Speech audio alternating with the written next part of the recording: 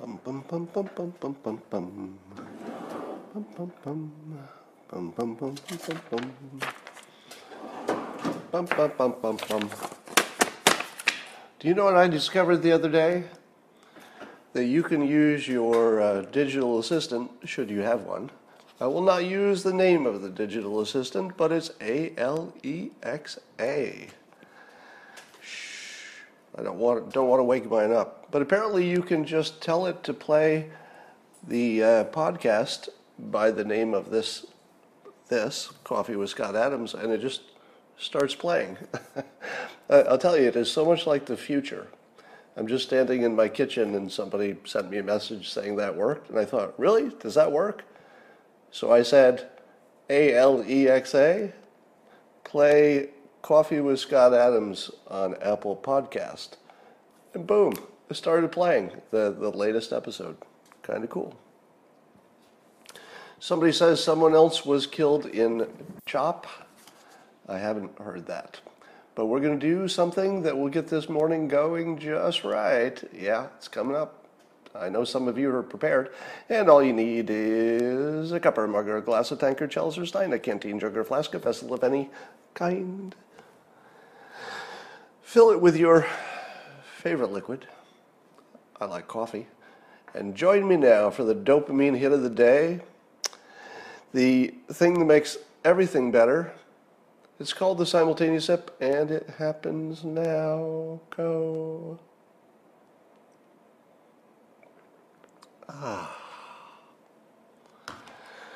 So I keep telling you how weird it is to be me. Today is one of those days. You know, the thing that specifically makes it weird to be me is that I deal with the news, and then I wake up, and then the news is about me. And I'm like, oh, crap, the news is about me again. So I wake up this morning to, I think Omar was telling me, hey, your Dilbert is trending on Twitter. Now, the first thing you see when you wake up in the morning, if the first thing you see is that Dilbert is trending or your own name is trending, it's not necessarily a good news. So you don't automatically say, hey, this is terrific, I'm trending. The first thing you think is, oh shit, I'm either canceled, COVID, or dead, as I like to play. Whenever I see anybody else trending, I say, are they canceled? Do they have COVID? Are they dead? So Dilbert was trending this morning. And what happened is one of the traps that I had set had sprung. Now, if you're not me, you don't think in terms of setting traps on Twitter. That's probably just my own sick hobby, I guess. Is that sometimes I like to just put a tweet out there that just sits there, often in the comments, not even a tweet, just a comment. I'll put it out there and I'll just think, well, this one could come back to me. So what I did was, I had seen yesterday that Lena Dunham was trending. And Lena Dunham was trending because in our world of 2020, she's, I guess she's not a minority enough. She's a little too white and a little too connected to rich people, it turns out, especially Hollywood connections, that she was trending for not deserving her success.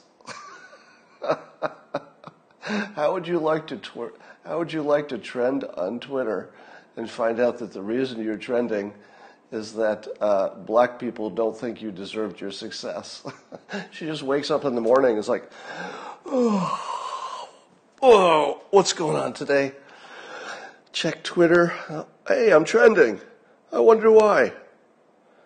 And it's because nobody thinks I deserve my success. Bummer. So that sucks.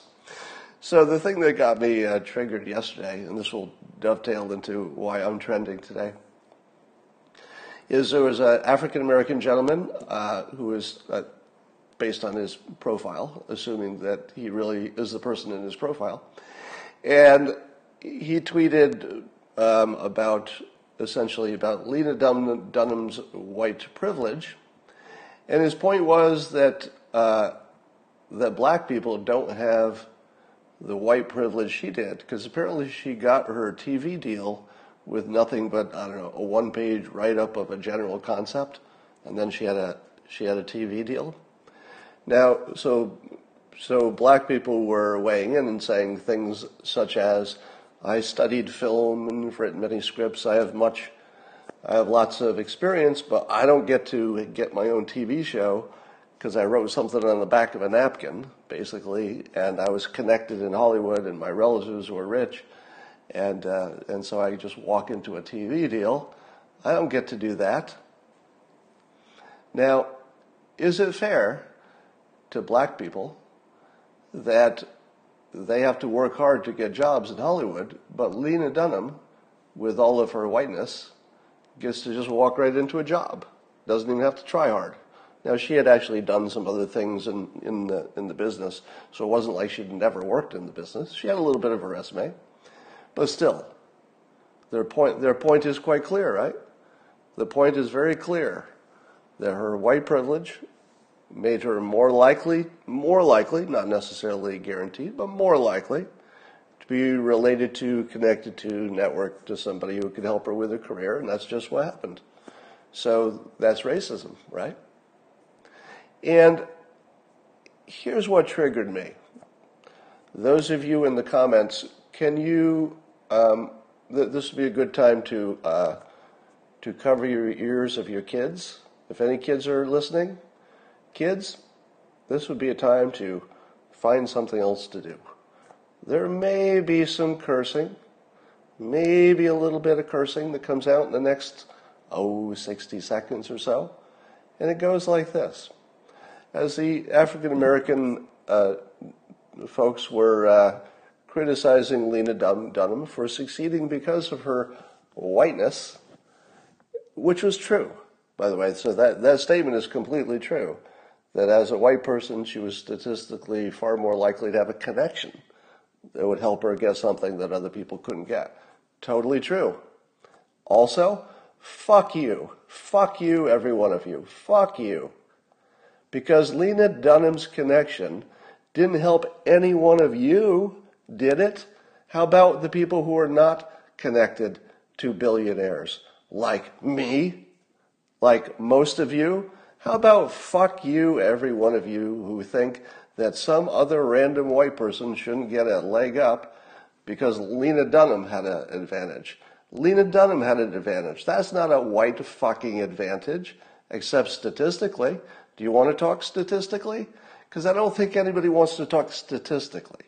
All right? You want to talk about an individual.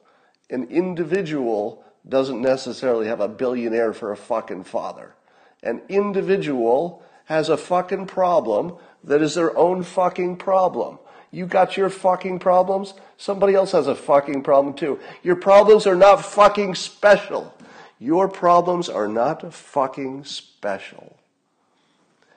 Now, it's hard to say that on Twitter, because it had a lot of fucking in it, and I'd use up my character count just with fucking. So instead, I put a little trap there that ended up with me getting trending, or at least Dilbert did.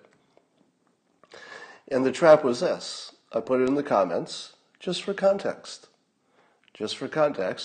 That I had personally lost 2 jobs in corporate America, most of you know this story, for being a white male.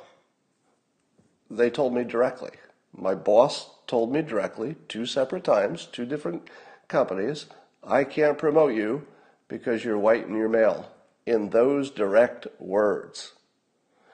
Then I threw in, and by the way, the trap is that I know people don't believe it. My experience has shown that people don't think it's true. If you're black, you just don't think that's ever happened. Honestly, you have no idea that reverse discrimination was pretty much universally true. I don't know how much is true today in corporate America, but certainly to some degree. And so here's the one I threw in that I knew was going to be the red meat. Because it was a conversation of film people and writers, who are my natural enemies, as you know. I always joke that when somebody comes in and says something irrational to me, I just check their profile. Oh yeah, artist. It's the artists that never have the good arguments. They're just really worked up, and they never have any kind of analytical structure to anything they say. It's just random, unkindness usually. So I threw in the fact that the Dilbert TV show got canceled because it was a white TV show, and UPN had decided to become an African American centric network the second season that I was on. Now, and this is the fun part. I knew that they would think that wasn't true. I knew that they would say, Scott, there's no such thing as discrimination against white people. They were just trying to let you down easily by telling you it was because of your race. Now, remember, I always kid that artists and writers, people in the TV business, people in the arts, they don't have even the slightest bit of analytical ability, to the point where it's just funny to watch them try to think. And this was what they came up with. They decided that in 3 separate times in my life, that somebody thought the easy way to break me down, the easy way to let me down, and their belief is that I'm actually just incompetent at all those things.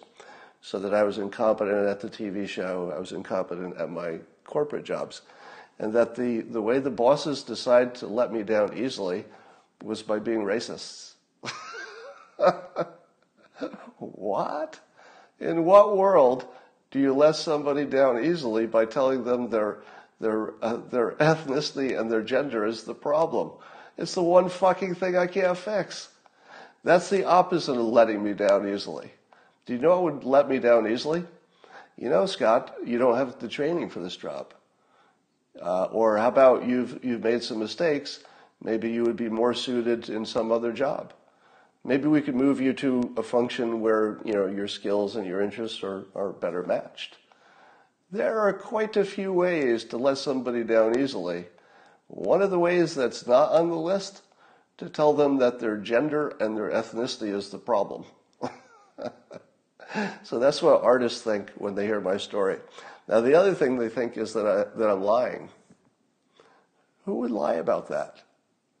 And so I was just very curious, can you develop your theory a little bit better about how I'm lying about it? For example, what would I have to gain? Was it your theory that my theory was that by saying I'd lost 3 separate jobs because of my ethnicity and or gender, that I was going to come out ahead on that? Does anybody think we live in a world in which saying that in public is in any possible way good for me? No fucking way that's good for me. And you can see it. The reason I'm trending is because I'm being attacked by people calling me a liar. Now, did I know that? Yeah, that's why I did it. I literally put the tweet there because I thought it would be funny to watch all these artists attack me for lying and making it up. And I thought, well, that will just draw attention to me. And the more attention it draws to me, the more I can say, let's have a full discussion. Because I think we should just consider all the elements. You've watched me long enough to know that I will go deep in listening to and taking seriously the claims of black Americans because they're all legitimate. They're all based on legitimate stuff, right? So, I'm anti-statute because I listened. And I said, well, why does this bother you? Okay, that's a pretty good reason. It's a pretty good reason. I can see why people might want the historical advantage, blah, blah, blah, blah, blah. I can see the other side, but I think I'd side with the people who say, why would you have offensive statues? I've talked about how to do reparations when most of you were just mad at me. All right? So I've gone deep. I've talked to Black Lives Matter, tried to work out. I've offered help to Colin Kaepernick, literally and publicly, to try to see, hey, you got problems? How can I help? Is there anything I can do? So I think that I've done everything I can do to understand as deeply as much, the black situation in America in every sense. And if there's anything else that I need to know, open to that too. Listening to all of it and take it seriously. You've seen me put the work in to take it seriously. I've worked on with Bill Pulte, we worked on the blight removal stuff, which is primarily for the benefit of the black community. I have some other projects that you don't know about that are entirely for the benefit of the black community. But it is also true that white people are widely discriminated against. Now, do I think you need to fix it? I'm not even saying that. I'm not saying you need to fix anything. I'm not saying I'm going to protest. I'm not saying that it wasn't even a greater good to have some discrimination in the 80s that helped to balance things out. I don't even have an argument about it. I'm just saying that that's the context. Just look at the whole context. Now, I read on CNN that apparently there's a little bit of pushback against Indian Americans. And the pushback is that this is CNN's opinion piece today. So this isn't me. So don't attribute the next things to me. I'm just saying what I read on CNN. It's CNN's opinion, one person on CNN, that the so-called brown people from India should be siding more with the black people who are protesting. But the problem is that the brown people are being considered the ethnicity that are succeeding. The brown people from India in particular, their demographic group tends to do really well. And apparently they're not exactly siding with the people whose skin color matches them the most. I think siding is too strong a word. They're not strongly identifying with Black Lives Matter, and that's the criticism. It's like, hey, you're brown, they're brownish, shouldn't you be on the same side? To which I say, that is the most loserish opinion I've ever heard in my life. The most loserish opinion in the world is that Indians from India in America should be siding with Black Lives Matter because they have similar skin color? What? What? How could that not be just super racist? And that's just like an opinion piece on CNN that people just read, oh, that looks fine. And I read it and I think, this is literally the most racist thing I've seen ever? How about ever? The most racist thing I've seen ever is that you should be on somebody's side because of their skin color. Literally. Literally, that's what they're saying. What's more racist than that? Here's what I would suggest. Now, I've said this before, and it's the sort of thing you can't say until you're so deep into the argument that you've given yourself a little space. So part of what I'm doing is being provocative intentionally in this space where most of you would get canceled for doing half of what I'm doing. Because if I can make my freedom of speech big enough, then I can actually say useful things. At the moment, the field for free speech on this topic of Black Lives Matter, etc., is so small that the things you need to talk about to make it better, you can't talk about. So this is like job one. Job one is to expand the ability to have an actual conversation. Now, there are things that you could say to any black person in person that they would not be offended in, as long as you were polite and your intentions were good, etc. But I find that there are things you just can't say in public that you can totally say to anybody individually, and it's not even slightly offensive, which is where the danger is. Because if you lose that difference and say, well, I can say this easily to my coworker or somebody I know in person, it wouldn't be a problem at all. It's just when it goes large that the problem happens. And here's the thing that needs to be said, and I've teased it a little bit, but I'm going to start pushing it harder. Why is it that Indian Americans are far more successful than Black Americans? Is it because of the legacy of slavery? I don't know. Beats me. That's got to be in there somewhere, right? It's not like it has no effect. But the biggest difference among people is not skin color, it's strategy. And if we don't recognize that that's the big difference, then I think we can't really fix anything. Because we're not dealing with a true enough picture of the world to know where the buttons are. You're dealing with this artificial picture of the world. And here's what I mean. If you were to take the people who had the same strategy as the people who came from India, and as a demographic group, it has been reported they're unusually successful compared to, say, other groups in the same situation. What strategy do they use? Do they have a different strategy? Now, I don't like to use the word work ethic, because that feels a little racist. Honestly? Do you hear it too? When you say, oh, there's a difference in work ethic, to my brain, that's just racist, I think. Because that's not a strategy. As soon as you get into, oh, it's your nature to be a certain way, first of all, that doesn't apply to any individual, because the individual differences are all over the place. But I just don't think that's where you should focus. It just feels like there's nothing productive if you're starting to think like that.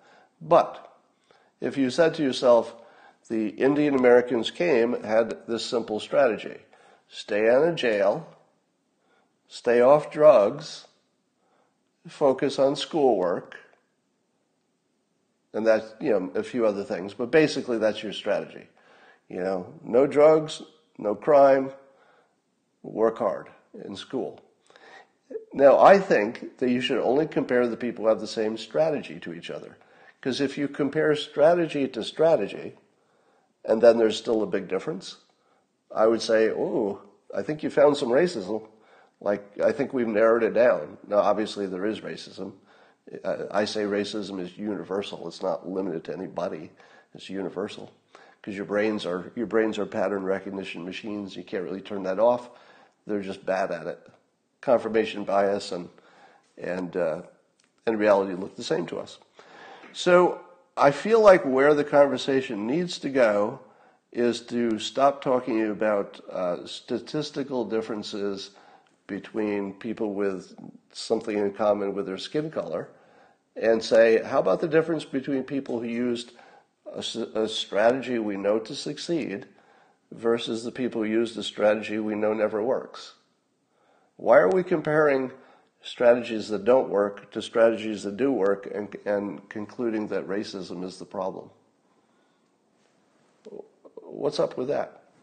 So I think the fact that we're focusing so much on race tells you that nobody wants a solution. Now, when I say nobody, I don't mean people, because individuals, of course, want solutions. If you're just a citizen minding your own business, yeah, you want a solution. You want a solution. People are saying strong families. I would say that is untested. I think that there needs to be two models and we only have one. The one model that conservatives sort of approve of, if you will, is it's got to be a nuclear family, a good, strong mother and father, and then everything goes well. And I say, yeah, that's great.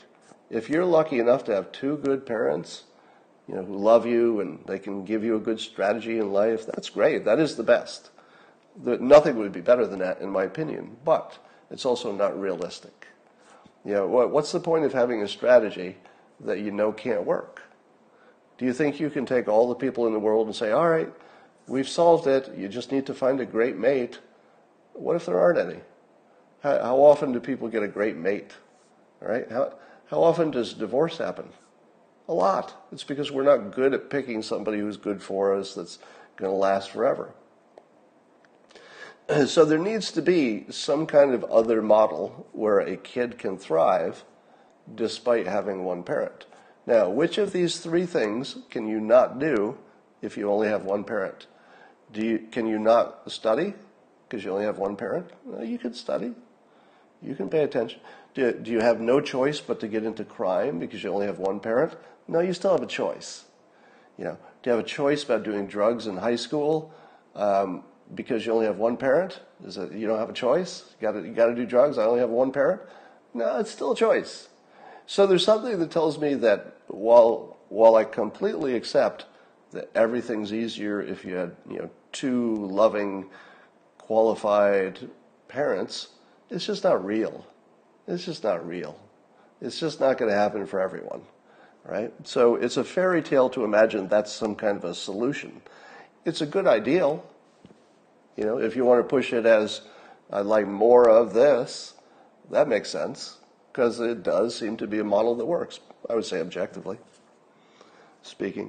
All right, so just to follow up on the Dilbert TV show story, so then the artists who were bad at analyzing things went all CNN on me. And when I say they went all CNN, they found some information that was not the complete story, and they made some fake news, and that's how I got trending. And the fake news is that they discovered that when the show was canceled, the ratings were really, really low. So they say, Scott, you're lying. It's not because UPN decided to become an African-American focused network, which, by the way, that part nobody questions, because that's in the record. You could find them saying it. It's obvious. They say, no, even though it is true that UPN was becoming an African-American focused network at the time you were canceled, the reason you were canceled is because your ratings were low. And you've even said that. True. It's true. The ratings were low, and I did say that's why I was canceled. I also didn't tell the truth about any of this stuff for a long time. So why were the ratings low? This is the part that the geniuses who are doing their little internet sleuthing don't get. The reason the ratings were low is that I lost my time slot from the season before where ratings were good. Ratings were good enough to get renewed. Now in the TV business, it's sort of binary. You're either good enough to get renewed or you're not. If you can get renewed, then you can build an audience, because even Seinfeld had a small audience in the first season. Did you know that? The Seinfeld audience was actually very small in the first season. But because they got renewed, they found their feet and their voice, and they became big. Dilbert, too, had actually probably better than Seinfeld in terms of the first season, because it did well in its time slot on UPN, well enough to be renewed. Then it lost its time slot, and I think it was to, do you remember a young teen black star named Mandy? She was on the network, and I may have this wrong, but I think she was the one who took that time slot. But anyway, because her show did well, and about that time they also decided, hey, let's build something around this and make it the African American network. So, losing the time slot to an African American product, which turned their focus to, hey, let's do more of this because this seems to work, and that made Dilbert no longer salvageable. So while the proximate problem was losing the time slot to another property, the kill shot is that it no longer made sense to try to move it or promote it or make it work because it wasn't going to be there next year no matter what. All right. And that's the part that the geniuses who got Dilbert trending today don't know. It's a little bit too complicated. All right, that's enough about me. That's way too much about me. Did you all see the video of the St. Louis gun-toting homeowners? Did you see it? It's the man and the wife. They're standing in front of some high-end home, and it looks like Black Lives Matter and maybe Antifa were starting to gather. And before the crowd got big, you see the guy out there with his big-ass gun. And what was it? What kind of gun was it? Gun experts can tell me. And the wife's got a pistol, and she's got her finger on the trigger, which is not exactly ideal gun safety situation, because she probably I'll bet she had the safety off, and she had her hand on the trigger, and she was pointing it at him. And apparently it was enough to make them decide that this wasn't the house they were going to vandalize. Somebody says lawyers? I don't know if they were lawyers. Yeah, poor trigger discipline is what somebody called it. So it was an AR-15, somebody says. That's what it looked like. I wanted to make sure. She came and she gave without taking. So here was my take on that. Number one, it worked. It worked. So the fact that anything works, what does that tell you about it? When something works, people do more of it, right? When something works, people do more of it. Somebody says it's AR style, and that's what I was wondering, if it's technically an AR or are there other things that look like it? I'm not enough of a gun guy to know. So here's the thing. Do you think that this is going to stop before some homeowner guns down somebody from Black Lives Matter or Antifa? Because I'm thinking it won't. I feel like there's going to have to be some pretty serious gunfire before it's over. Now, just to be clear, I'm not promoting that. I'm not in favor of gunfire. It's a prediction. It's a prediction that if, you always worry about the slippery slope. Well, I think the slippery slope will slip until the suburbs. And the suburbs are gonna shut this down. Because the suburbs are well armed in the ways the cities are not. And there's no homeowner under that situation who won't take out a gun. So you should see Black Lives Matter and Antifa meeting armed resistance. And it won't always be their own house. Sometimes it'll be the neighbors. If your neighbor is being threatened, and you've got a gun, you might come out with your gun. So I think guns are going to be the solution to what we're seeing. And it looks like it's not going to be government guns because the government has been neutered by excellent psychological warfare. But psychological warfare meaning that if a government gun kills a black person during any of this, then the violence will increase instead of decrease. If let's say a Black Lives Matter person or Antifa gets killed by a homeowner in the act of some kind of vandalism, America is going to be kind of happy about that. When I say America, I don't mean Black Lives Matter. I mean all the people who have homes that don't want them vandalized, all the people who want the protesters to be reined in are going to be pretty happy the first time some of them get gunned down on somebody's lawn. Now, it looks like there's nothing that would stop that from happening at this point. Now, the story of the St. Louis people who were well armed, they had good control. They had relatively good self-control. Because I think I might have fired off at least a warning shot. In that situation, I don't know. I think I would have put a couple of rounds into my own lawn just to tell them it was loaded. And I think that would have hastened their retreat. But that probably would have been, illegal to do. So they're smart the way they handled it. I don't know I could have had that much control. But here's the thing I'd like to add. Sooner or later, there's going to be a homeowner who technically breaks the law by exacting some violence on some protesters. You know that's coming, right? There will be a homeowner who kills or wounds a protester. 100% chance that's coming. I would like to say the following. Should I ever be chosen for a jury in which a homeowner is being charged with overreacting, and it would be the overreacting that would make it illegal. So something that is not clearly self-defense, but it's charged as something more like murder because the person wasn't threatening them but was on their lawn with a big crowd of people behind them shouting, "We're going to kill you."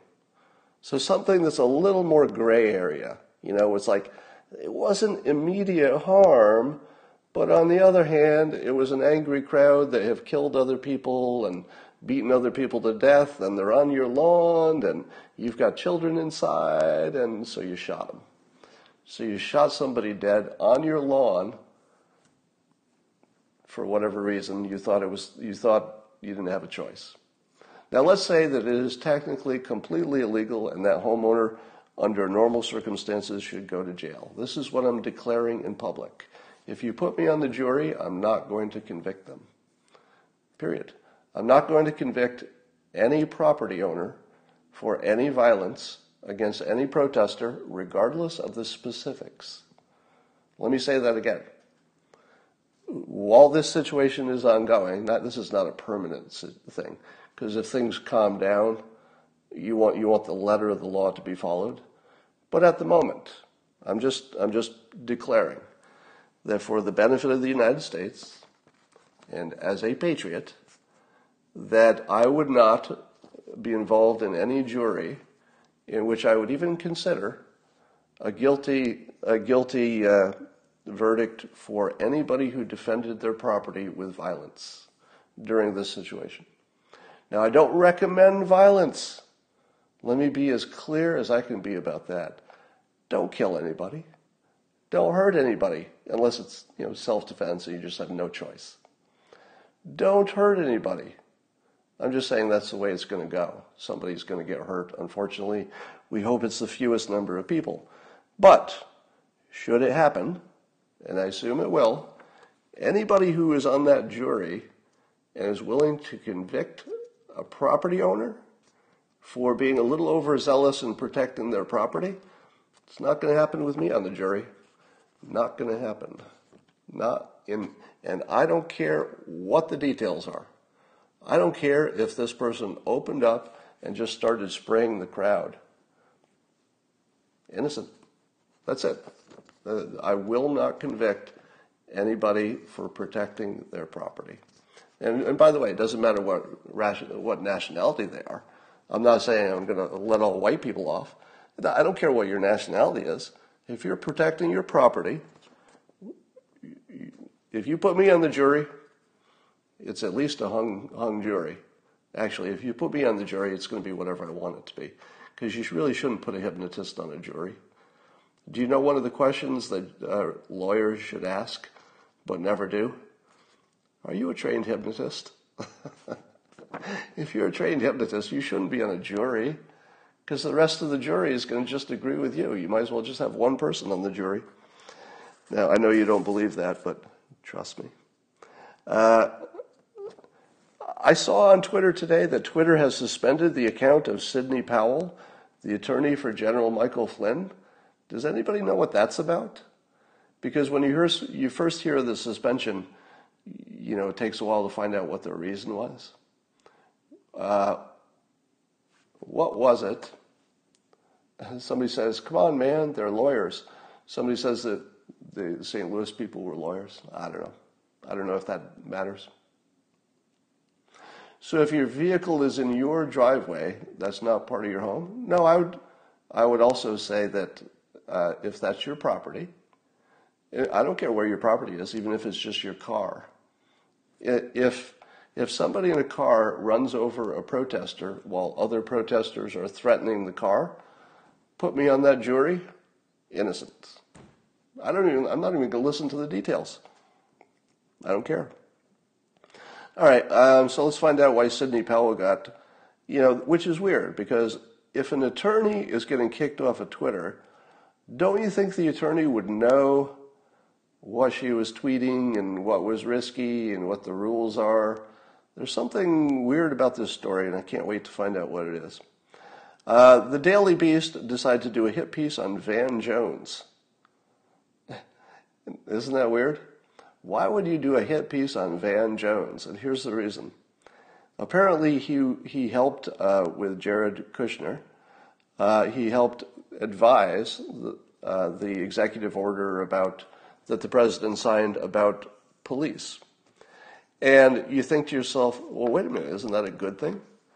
Van Jones, working with the administration, already has a track record of successfully working with him on prison reform, something very popular on both the left and the right, and it got passed. So isn't Van Jones a rare, free-thinking, a rare non-partisan, well, I won't say non-partisan, everybody's partisan, say a non-extremist, most useful guy in the country? like actually somebody who can make something happen that matters, that helps people. That's Van Jones, right? So they do a hit piece. Here's why they don't like Van Jones, or at least the Daily Beast attacks him.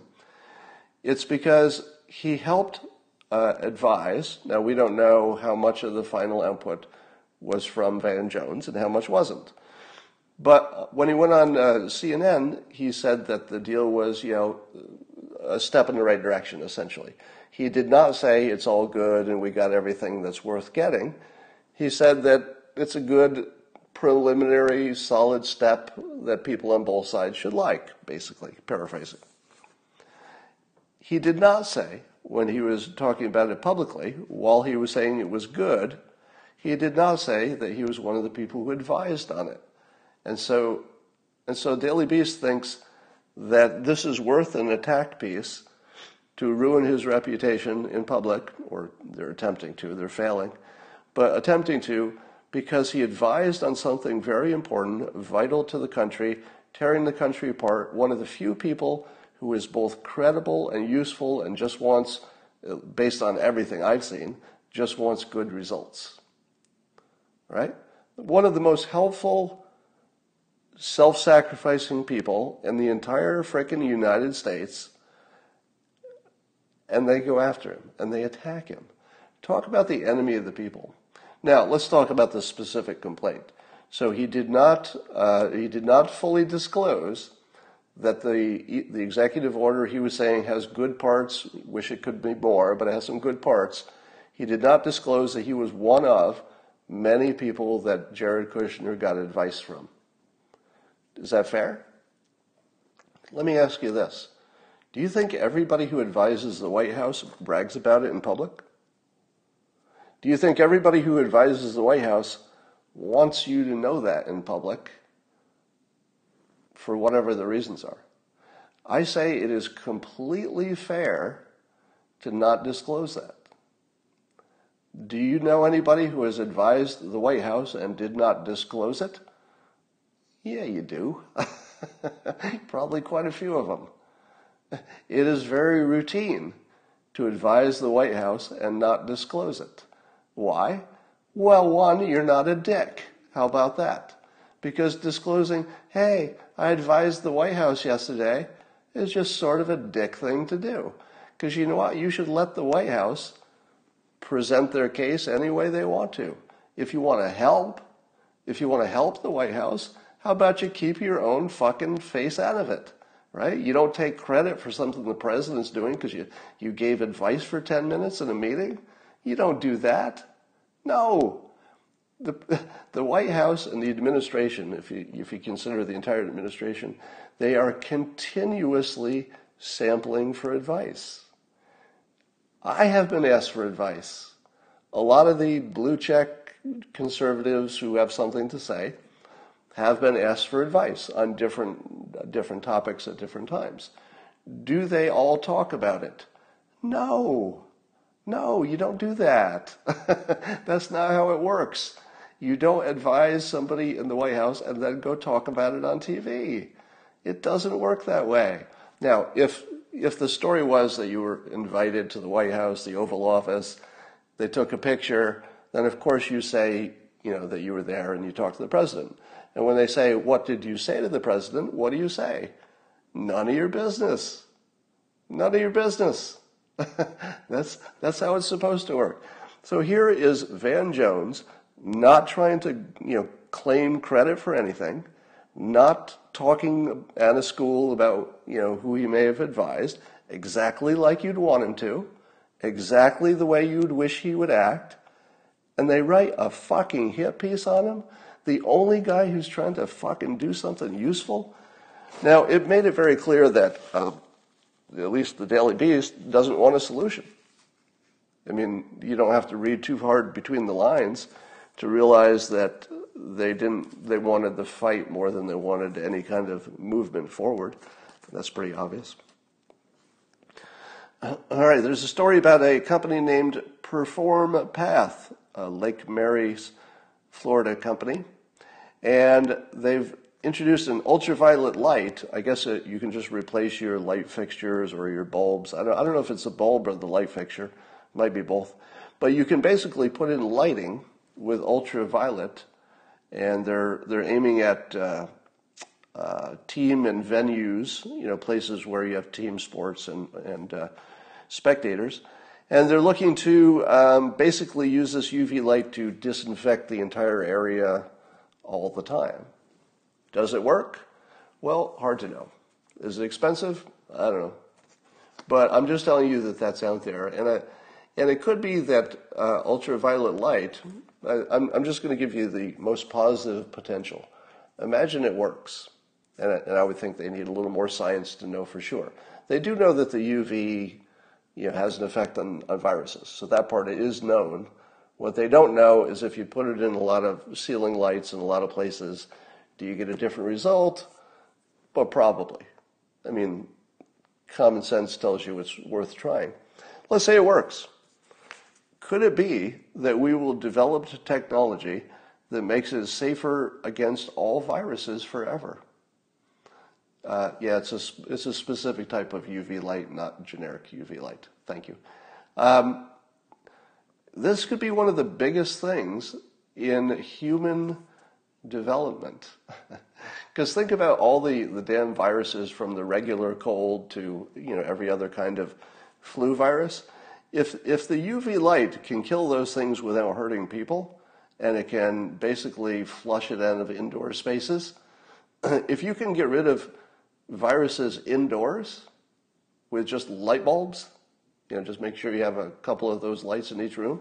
If that does it, this is one of the greatest. I mean, this would be as big as when humanity learned to wash its hands with soap. This would be that big. I mean, that's pretty big. Who knows if it'll work? We'll see. Anyway, here's the scariest thought of the day. We've talked about the Yanni and Laurel audios. So there are audio illusions in which you can imagine you hear something one way, and then you can just imagine it another way and you hear it the other way. So given that audio illusions are established as a thing, we know we can make people hear different things, even sending the same sound. And it has to do with how they're primed. Now imagine a bad character, let's say a country, that wants to start a revolution or a riot in another country. And they want to do it with misinformation. One of the technologies that apparently is available is to send a message that half the people will listen to and they'll say, I don't hear anything wrong with that. And the other half will say, oh my God, are you listening to the same thing I am? What I hear is that they're Nazis who want to take over the world, or whatever it is. Whatever's the worst thing you could imagine. So if somebody created an intentional audio illusion, let's say it had somebody you thought was a good politician, but the audio illusion made it sound like they were using the N-word. Now I think of this because there's a video of Joe Biden using the N-word that I heard it and I said, okay, that didn't happen. So as soon as I heard it, I was like, okay, that's a picture of Joe Biden. His lips are moving, and I clearly hear that N-word coming out of his mouth. But as soon as you hear it, you go, no, that didn't happen. That's some kind of a fake. Now, it turns out that the nature of the fakery is that it was just out of context, and he was quoting someone else while condemning them. So if you know he's quoting someone else and condemning them, that changes the context. Now, should he have used the word in its natural form while condemning them? Well, remember, it was pretty far back in time when it wasn't as obvious that would be the worst thing in the world. Should he have done it? I don't know. It's a small problem. His intentions were right, and the times were different. So I wouldn't make a big deal out of it. But it reminded me that how easy it would be to have a piece of misinformation in which people could clearly, half of the people would say, no, it's not on the video. Trump is not saying those words. And then the other half would say, it's right there. We listen to it. Open your ears. You must be lying to us because we hear those bad words clearly. So there is a potential for really bad mischief, the kind that would actually destroy a country if you use that technology. What are the odds that a pandemic would make masks mandatory at the same time that the protests really require masks to be successful? Is that the weirdest coincidence in the world? Or is it a coincidence? Now, the conspiracy theorists would say that everything from the coronavirus through the statue stuff is all planned by some cabal of Marxists somewhere in the sky. Now, I don't think that's the case. I think it's an actual coincidence. I think it is an actual, just legitimate coincidence, but a really bad one. Because if people couldn't wear masks, how large would the protests be? Now, as many people said, the looters weren't wearing masks. You know, a lot of those people weren't wearing masks. To which I say, they only could do what they were doing because there were so many people. And there were only so many people because so many of them could wear masks. If you took the masks away from the non-looters, there would be no looters because there wouldn't be many people there. And then the police would have numbers and they would just stop the looters. It's the number of people that gives them their power. And the only way they can get the number of people, even if a third of them are not wearing masks, the only way you can get that big number is with masks. And I would say that you can't solve this problem as long as they're wearing masks. You can't solve it as long as it's mandatory to wear masks. But here's what I would suggest. And I don't know, you could test this and see if it makes things worse or better. This easily could make things worse, but just test it out. Suppose the police could very calmly just detain a member of Antifa, not even necessarily somebody who's breaking the law. And let's say there's an anti-mask law, which is, the anti-mask law, of course, would be overridden by the need to wear masks for the pandemic. So you have two conflicting laws, but the pandemic one is sort of a particular one for a particular purpose. Could the police stop somebody and say, just for the purposes of identification, we have an anti-mask law, but since I don't want you to be in danger, we'll stand 6 feet away. I'd like you to drop your mask and we'll just take a picture. That's all. Then you can put your mask back on and you're free to go. What would happen? Now, of course, they might resist, right? The obvious thing is that they would resist. But it does seem to me that if the rumor started catching on that the police were asking people to pull their masks down to take a picture, and if they refused, they would be arrested. Because let's say there's an anti-mask law, which not everybody has. So it seems to me that you could at least have a shot at taking a lot of the energy out of the protests by allowing the police to take a photo of somebody with their mask down just temporarily in the safest possible way so that you're not putting them at risk for the coronavirus. I just put that out there. There might be something to work with there, but also could just be a reason for a fight and cause problems. Depends. Biden says shoot the looters in the legs and then remove their masks. Yeah, going inside a bank with masks is kind of scary. So I used to be a bank teller. It was my first adult job. And let me tell you, if I were a bank teller and all of my customers were wearing masks, I would not be a happy camper. Because I got robbed twice when I was a teller. All right. Somebody says they work at a bank. Barr said all 14 terrorist task forces have been activated, meaning that they're going after the organizers as terrorists. Somebody says it's a brilliant idea, but it will reveal that the politicians are in the tank with protesters. So one of the things I'm hearing from smart people is this, that the reason there doesn't seem to be as much focus on solutions is that the organizers don't want them. They don't want solutions. And I think that that's closer to true than not true.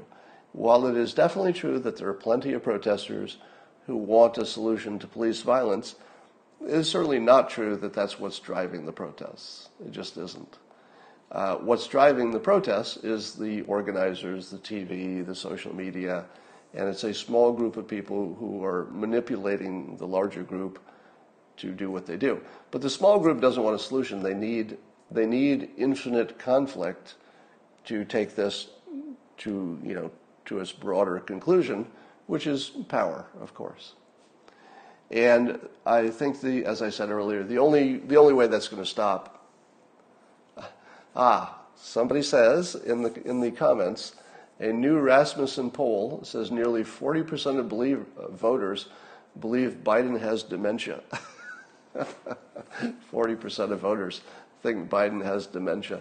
Now, you don't have to look at the details to know that that's divided by largely along party lines. So, obviously there are more Republicans who think Biden has dementia than there are Democrats. How much of that is just political, and how much of that is confirmation bias, and how much of that is cognitive dissonance? Well, I think you're going to see the numbers somewhere in the 20% range of Democrats who think that Biden has dementia. Yeah, there it is in the comments. Somebody's saying that 20% of Democrats think Biden should be checked for dementia. Now, I think technically it's probably more about he should be checked for it as opposed to he has it, because we're not doctors, right? It's more about maybe we should check this out. I think that's always the underlying assumption.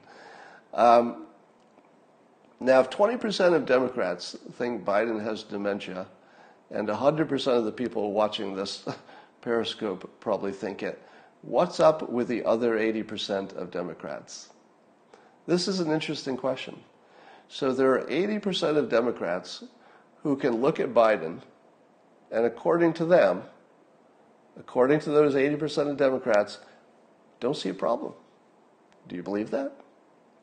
What would explain the gigantic difference in people seeing a problem, obviously, and people who say, no, I don't see anything? Well, some of them are, of course, lying. Wouldn't you assume? Don't you think some of them are lying because they just hate Trump more than they care about having a president who has dementia? That's got to be some of them, right? I don't know if it's most of them or just a few of them, but some of it's lying. But I like to suggest that this is the ideal setup for cognitive dissonance. Now, if you've ever had trouble understanding what cognitive dissonance is, and you just wanted like a really clean example, this is it.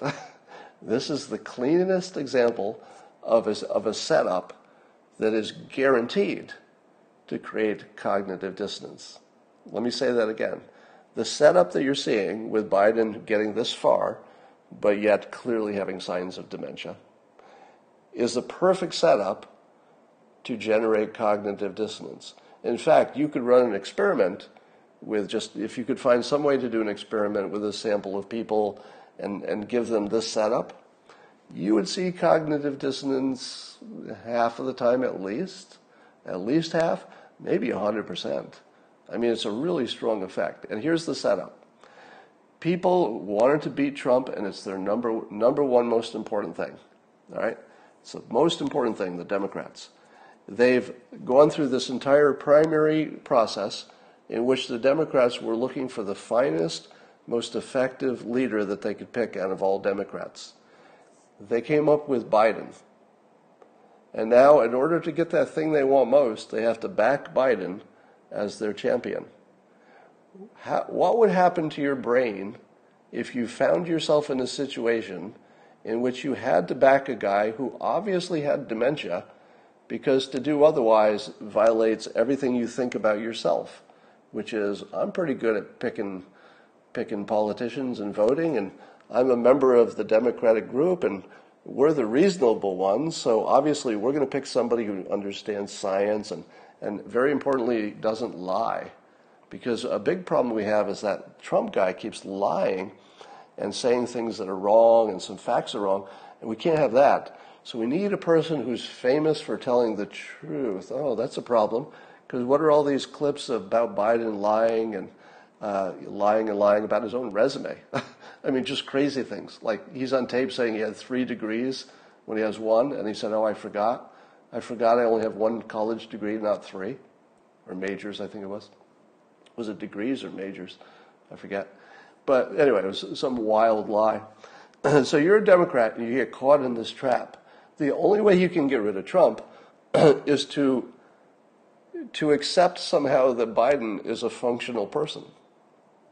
It's the perfect setup for cognitive dissonance. So my guess is, based on my experience, that most of those people who say, "No, I don't see it," are telling the truth. That most of the people, I don't know if it's 51% or 90%, but my experience says that by far most of the people actually are perceiving a world in which Biden is perfectly fine. That's wild, isn't it? It's wild to know that the perceptions can be modified in real time. I mean, you and they you could stand right next to them. They could be standing right next to you and watching one of those compilation clips of Biden just mentally falling apart. And you could say, "All right, well, you see it now, right? Right? You're watching the clip. You're standing right next to me. We're watching this clip. Now you see it, don't you? Right?" And do you know what they would say? They would say, no. I see somebody like everybody else. They sometimes fumble a word. Yeah, he's a certain age. People of a certain age maybe will reach for a word a little bit longer. It means nothing. And it'll just freak you out. And you'll be like, "Are you kidding me? Are you kidding me? We're looking at the same video at the same time. He's not all there." And the other person just won't see it. And you won't know if they're lying. That's the weird thing. You just won't know if they're lying. And you'll say, "I don't know if you're telling me the truth. Is it just what you want me to think is true? Because you see it, don't you? Don't you see it?" Now, this is very different than when the anti-Trumpers say to any Trump supporter, "But you see he's not passing the fact-checking, right? Don't you see that?" And we say the same thing. Yeah, we see it. It's hyperbole. You know, he's directionally true, doesn't care too much about the details, hasn't affected anything yet. We still prefer him over, the alternative. So when you talk to Trump supporters, they seem to be completely aware of what they voted for and what they got, which is not cognitive dissonance.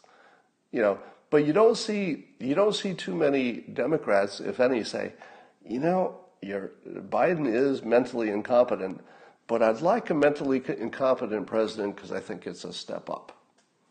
That's a little harder to say. All right, that's all I got for you today. And let's go forth and have a terrific day. And I will talk to you tomorrow.